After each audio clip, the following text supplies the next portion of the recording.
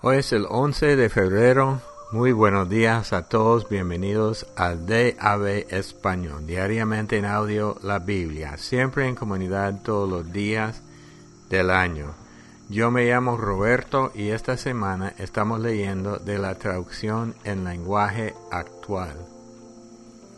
Del Antiguo Testamento, Génesis 32 y 33. Como Moisés tardaba mucho en bajar de la montaña del Sinaí, los israelitas se reunieron con Aarón y le dijeron: Moisés nos sacó de Egipto, pero ahora no sabemos qué le sucedió. Es mejor que hagas un Dios para que sea nuestro guía y protector. Aarón le contestó: para eso necesito oro, así que tráigame la joya que llevan puesta sus esposas, sus hijos y sus hijas. Ellos se las llevaron a Aarón, y él las tomó y las fundió, y trabajó el oro hasta darle la forma de un toro. Al verlo, el pueblo dijo: Israel, aquí tienes a tu Dios que te sacó de Egipto. Cuando Aarón vio esto, le construyó un altar al toro, y le anunció al pueblo: mañana tendremos una fiesta en honor de nuestro Dios. Al día siguiente todos se levantaron muy temprano y ofrecieron en el altar sacrificios y ofrendas para pedir perdón a Dios. Después de comer y beber se pusieron a bailar. Entonces Dios le dijo a Moisés: baja ya de la montaña, porque el pueblo que sacaste de Egipto se está portando muy mal. Que pronto se han olvidado de obedecerme. Han fabricado un toro de oro y lo están adorando. Le han ofrecido sacrificio y dicen que ese toro soy yo y que los sacó de Egipto. Los he estado observando y me he dado cuenta de que son muy tercos. Estoy tan enojado que voy a destruirlos a todos. No trate de detenerme, sin embargo, con tus descendientes formaré una gran nación. Moisés trató de calmar a Dios y le dijo: Dios mío, no te enojes con este pueblo. Tú mismo lo sacaste de Egipto usando tu gran poder. No te enojes, no destruyas a tu pueblo. No permitas que los egipcios se burlen de ti y digan: Dios los ha engañado, pues los sacó para matarlos en las montañas. Recuerda el juramento que les hiciste a Abraham, a Isaac y a Jacob. Tú le juraste que con sus descendientes formaría un pueblo tan numeroso como las estrellas del cielo, y que para siempre les daría el país de Canaán. En cuanto Dios se calmó y decidió no destruir al pueblo, Moisés comenzó a bajar de la montaña del Sinaí. En sus manos llevaba las 2 tablas de piedra que Dios mismo había preparado, y en las que había escrito la ley por ambos lados. Cuando Josué oyó los gritos de la gente, le dijo a Moisés: se oyen gritos de guerra en el campamento. Pero Moisés le contestó: también yo escucho las canciones, pero no son de victoria ni de derrota.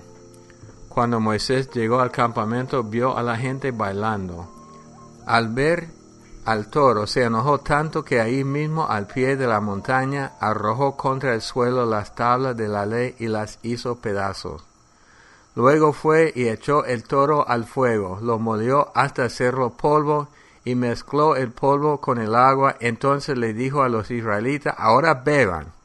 Después de eso le reclamó a Aarón: ¿qué daño te ha hecho este pueblo para que lo hagas pecar de manera tan terrible? Aarón le contestó: por favor, no te enojes conmigo. Tú bien sabes que a este pueblo le gusta hacer lo malo. Ellos me pidieron que les hiciera un Dios y que los guiara y protegiera, porque no sabían lo que había pasado contigo. Entonces les pedí oro y ellos me lo trajeron, y tan solo eché el oro al fuego y salió este toro. Moisés se dio cuenta de que los israelitas no tenían quien los dirigiera, pues Aarón no había sabido controlarlos. También se dio cuenta de que los enemigos del pueblo se burlarían de ellos, así que se puso a la entrada del campamento y les dijo: los que estén de parte del Dios de Israel vengan conmigo. Todos los de la tribu de Leví se unieron a Moisés, quien les dijo: el Dios de Israel ha ordenado que cada uno de ustedes tome una espada, regrese al campamento y vaya casa por casa matando a su hermano, amigo o vecino. Los de la tribu de Leví hicieron lo que Moisés ordenó, y ese día mataron como a 3,000 varones. Luego Moisés le dijo: hoy Dios los bendice y les da autoridad como sus sacerdotes, pues ustedes se opusieron a sus propios hermanos e hijos para obedecerlo a él. Al día siguiente Moisés le dijo a todos: ustedes han cometido un pecado terrible. Por eso voy a subir a la montaña para hablar con Dios, a ver si Él los perdona. Moisés subió a la montaña donde estaba Dios y le dijo: reconozco que el pueblo se ha portado muy mal al haberse hecho un Dios de oro. Yo te ruego que los perdone. Pero si no los perdonas, bien puedes matarme a mí también. Dios le contestó: yo le quito la vida al que peca contra mí. Así que vete y lleva este pueblo al país que prometí darles. Mi ángel te guiará. Pero cuando llegue el momento indicado los castigaré por lo que han hecho. Y por haber adorado al toro que hizo Aarón, Dios les mandó una terrible enfermedad. Dios le dijo a Moisés: deja este lugar y lleva al pueblo que sacaste de Egipto a la tierra que les prometí a Abraham, a Isaac y a Jacob. Yo les aseguré que esa tierra sería para sus descendientes. Es tan rica que siempre hay abundancia de alimentos. Enviaré a mi ángel para que te guíe y echaré de allí a todos los pueblos que no me obedecen. Diles a los israelitas que yo no iré con ellos. Son tan tercos que si vuelven a pecar hasta podría destruirlos en el camino. Por lo pronto, que se quiten sus joyas. Más tarde veré qué hago con ellos. Cuando Moisés les dijo esto, los israelitas se pusieron muy tristes, pues Dios los había reprendido con dureza. Y desde ese momento ninguno de ellos volvió a usar sus joyas. Moisés colocó una carpa fuera del campamento y la llamó carpa comunitaria. Si alguno quería hablar con Dios, salía del campamento y entraba en la carpa.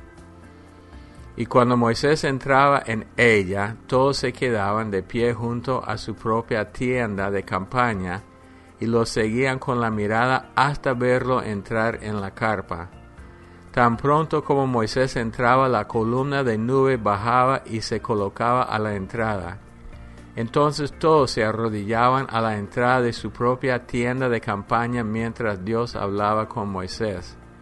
Siempre que Moisés entraba en la carpa comunitaria, hablaba con Dios personalmente, como si hablara con un amigo. Después Moisés regresaba al campamento, pero Josué, que era su ayudante, nunca se alejaba de la carpa. Moisés le dijo a Dios: tú me ordenaste guiar a este pueblo, pero no me dijiste quién me ayudaría a hacerlo. También me dijiste que me amas y que confías en mí. Si eso es verdad, dime qué piensas hacer para que yo también llegue a amarte y tú sigas confiando en mí. No olvides que este pueblo es tuyo y no mío. Dios le contestó: yo mismo voy a acompañarte y te haré estar tranquilo. Moisés le dijo: si no vas a acompañarnos, no nos pidas que salgamos de aquí. Acompáñanos y seremos diferentes de los otros pueblos de esta tierra. ¿Cómo van a saber los israelitas que tú confías en mí si no vienes con nosotros? Dios le respondió: está bien. Voy a acompañarlos porque realmente te amo y confío en ti. Entonces Moisés le dijo a Dios: permíteme verte. Pero Dios le respondió: yo soy muy bondadoso con quien quiero serlo, así que voy a mostrarte todo mi esplendor y voy a darte a conocer mi nombre. Pero no podrás ver mi rostro, porque cualquiera que me vea mi rostro morirá. Quédate junto a la roca que está a mi lado. Cuando pase yo delante de ti, te colocaré en un hueco de la roca y te taparé los ojos con mi mano, hasta que haya pasado. Después quitaré mi mano y podrás ver mi espalda, pero mi rostro no lo verás. Mateo 26, 69 hasta 27, 14. Mientras sucedía todo esto, Pedro estaba sentado en el patio del palacio. De pronto, una sirvienta se le acercó y le dijo: «Tú siempre estabas con Jesús, el de Galilea». Y delante de todos, Pedro le contestó: «Eso no es cierto. No sé de qué me hablas». Pedro salió por la puerta del patio, pero otra sirvienta lo vio y dijo a los que estaban allí: «Este también estaba con Jesús, el que vino de Nazaret». Pedro lo negó de nuevo y dijo: «Le juro que no conozco a ese hombre». Un poco más tarde, algunos de los que estaban por allí se acercaron a Pedro y le dijeron: «Estamos seguros de que tú eres uno de los seguidores de Jesús. Hablas como los de Galilea». Pedro les contestó con más fuerza: «Ya les dije que no conozco a ese hombre. Que Dios me castigue si no estoy diciendo la verdad». En ese momento un gallo cantó y Pedro se acordó de lo que Jesús le había dicho: «Antes de que el gallo cante, vas a decir 3 veces que no me conoces». Entonces Pedro salió de aquel lugar y se echó a llorar con mucha tristeza. Al amanecer, todos los sacerdotes principales y los líderes del país hicieron juntos un plan para matar a Jesús. Lo ataron, lo sacaron del palacio de Caifás y lo entregaron a Poncio Pilato, el gobernador romano. Cuando Judas supo que habían condenado a muerte a Jesús, se sintió muy mal por haberlo traicionado. Entonces fue a donde estaban los sacerdotes principales y los líderes del país, les devolvió las 30 monedas de plata y les dijo: «He pecado contra Dios porque entregué a Jesús, y Él es inocente». Ellos le contestaron: «¿Y eso qué nos importa? Es problema tuyo». Entonces Judas tiró las monedas en el templo y fue y se ahorcó. Los sacerdotes principales recogieron las monedas y dijeron: «Estas monedas son el precio de la vida de un hombre. La ley no nos permite que las pongamos en la caja de las ofrendas». Entonces decidieron comprar con ese dinero el terreno conocido como Campo del Alfarero, para enterrar allí a los extranjeros.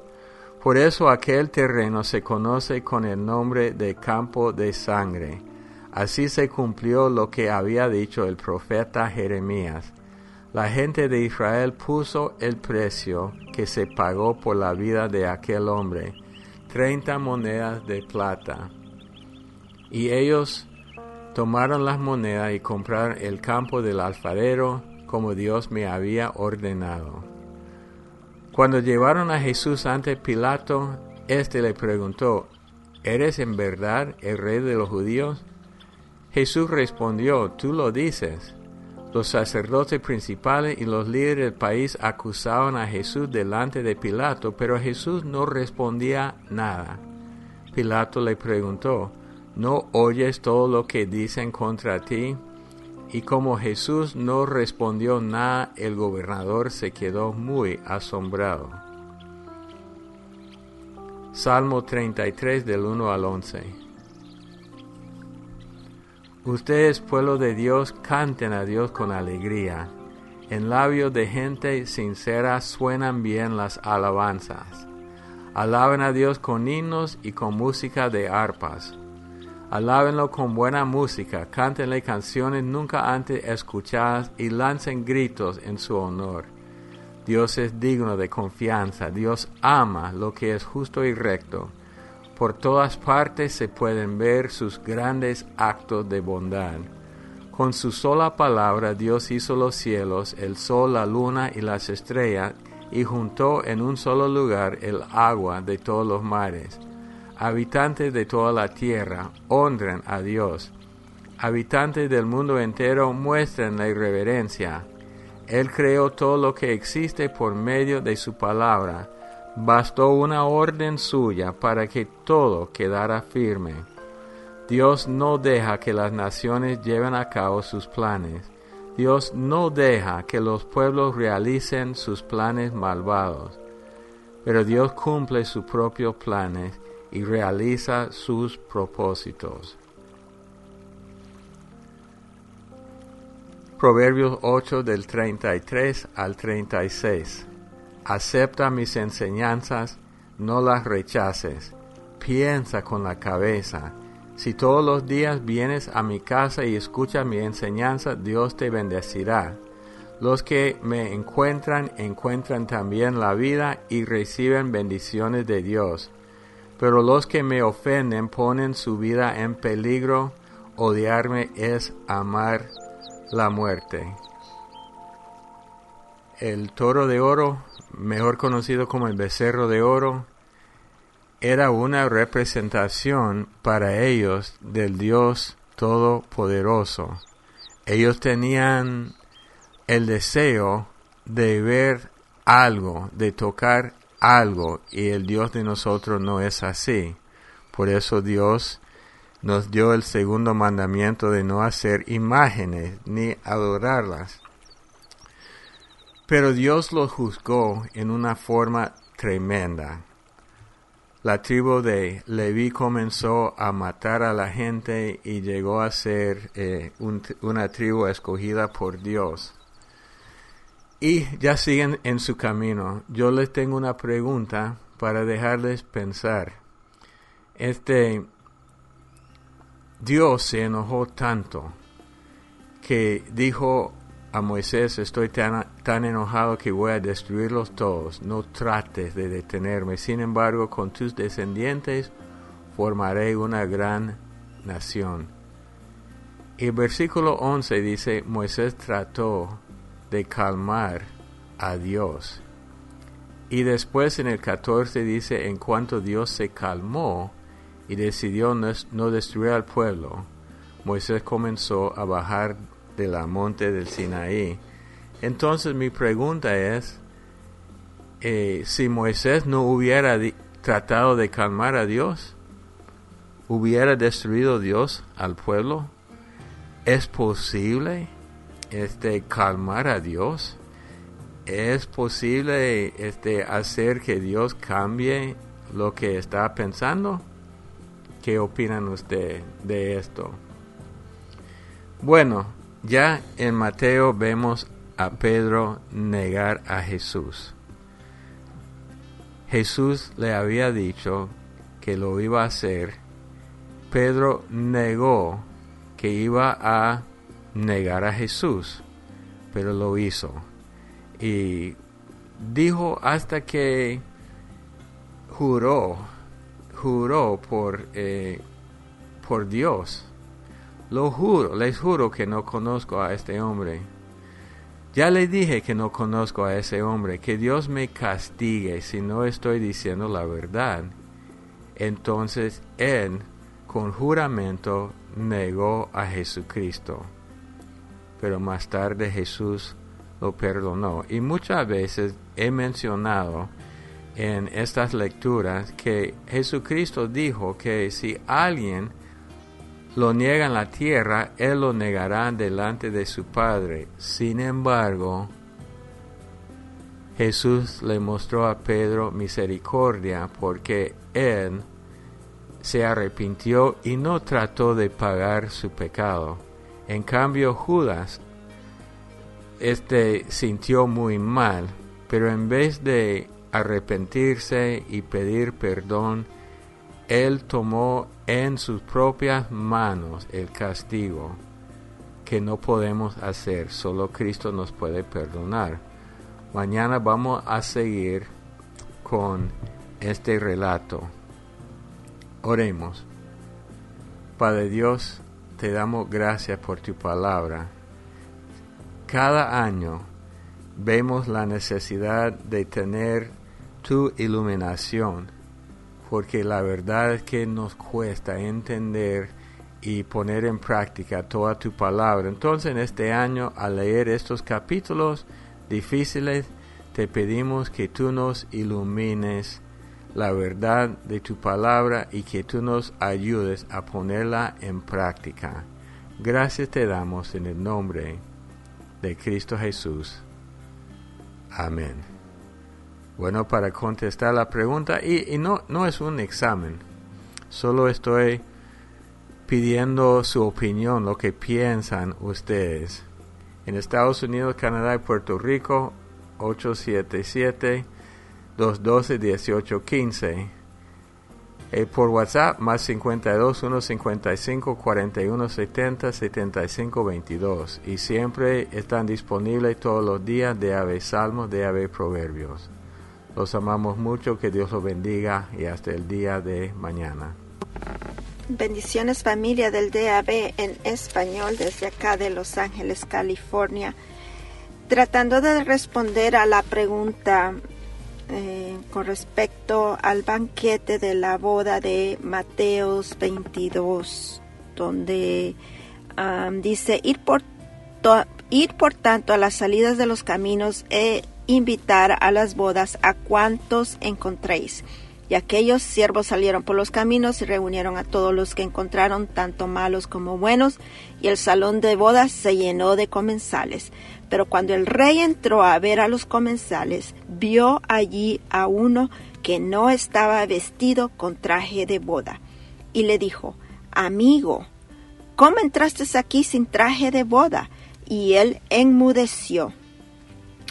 Y entonces el rey dijo a los sirvientes, atarle las manos y los pies y echarlo a las tinieblas de afuera.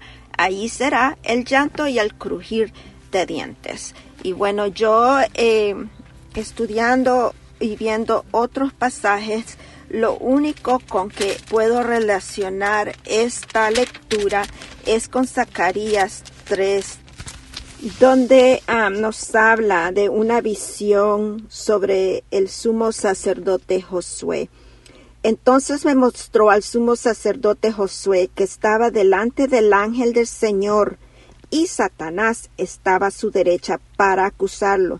Y el ángel del Señor dijo a Satanás, el Señor te reprenda. Satanás, repréndate el Señor que ha escogido a Jerusalén. ¿No es este un tizón arrebatado del fuego? Y Josué estaba vestido de ropas sucias, en pie delante del ángel. Y éste habló y dijo a los que estaban delante de él, quitarle las ropas sucias. Y a él le dijo, mira, he quitado de ti tu iniquidad y te vestiré de ropas de gala. Y bueno, en Mateo 22 vemos que este personaje que se encontró en la cena no llevaba ropa de gala. Entonces, lo que sí me llama mucho la atención es que dice que fueron encontrados y reunieron a malos, tanto malos como buenos, en el salón de la boda. Y entonces, pero esta persona particularmente no tenía traje de boda y el Señor lo sacó. Lo curioso también que en el versículo 12 lo llama amigo. Amigo, ¿cómo entraste aquí sin traje de boda? Y él enmudeció.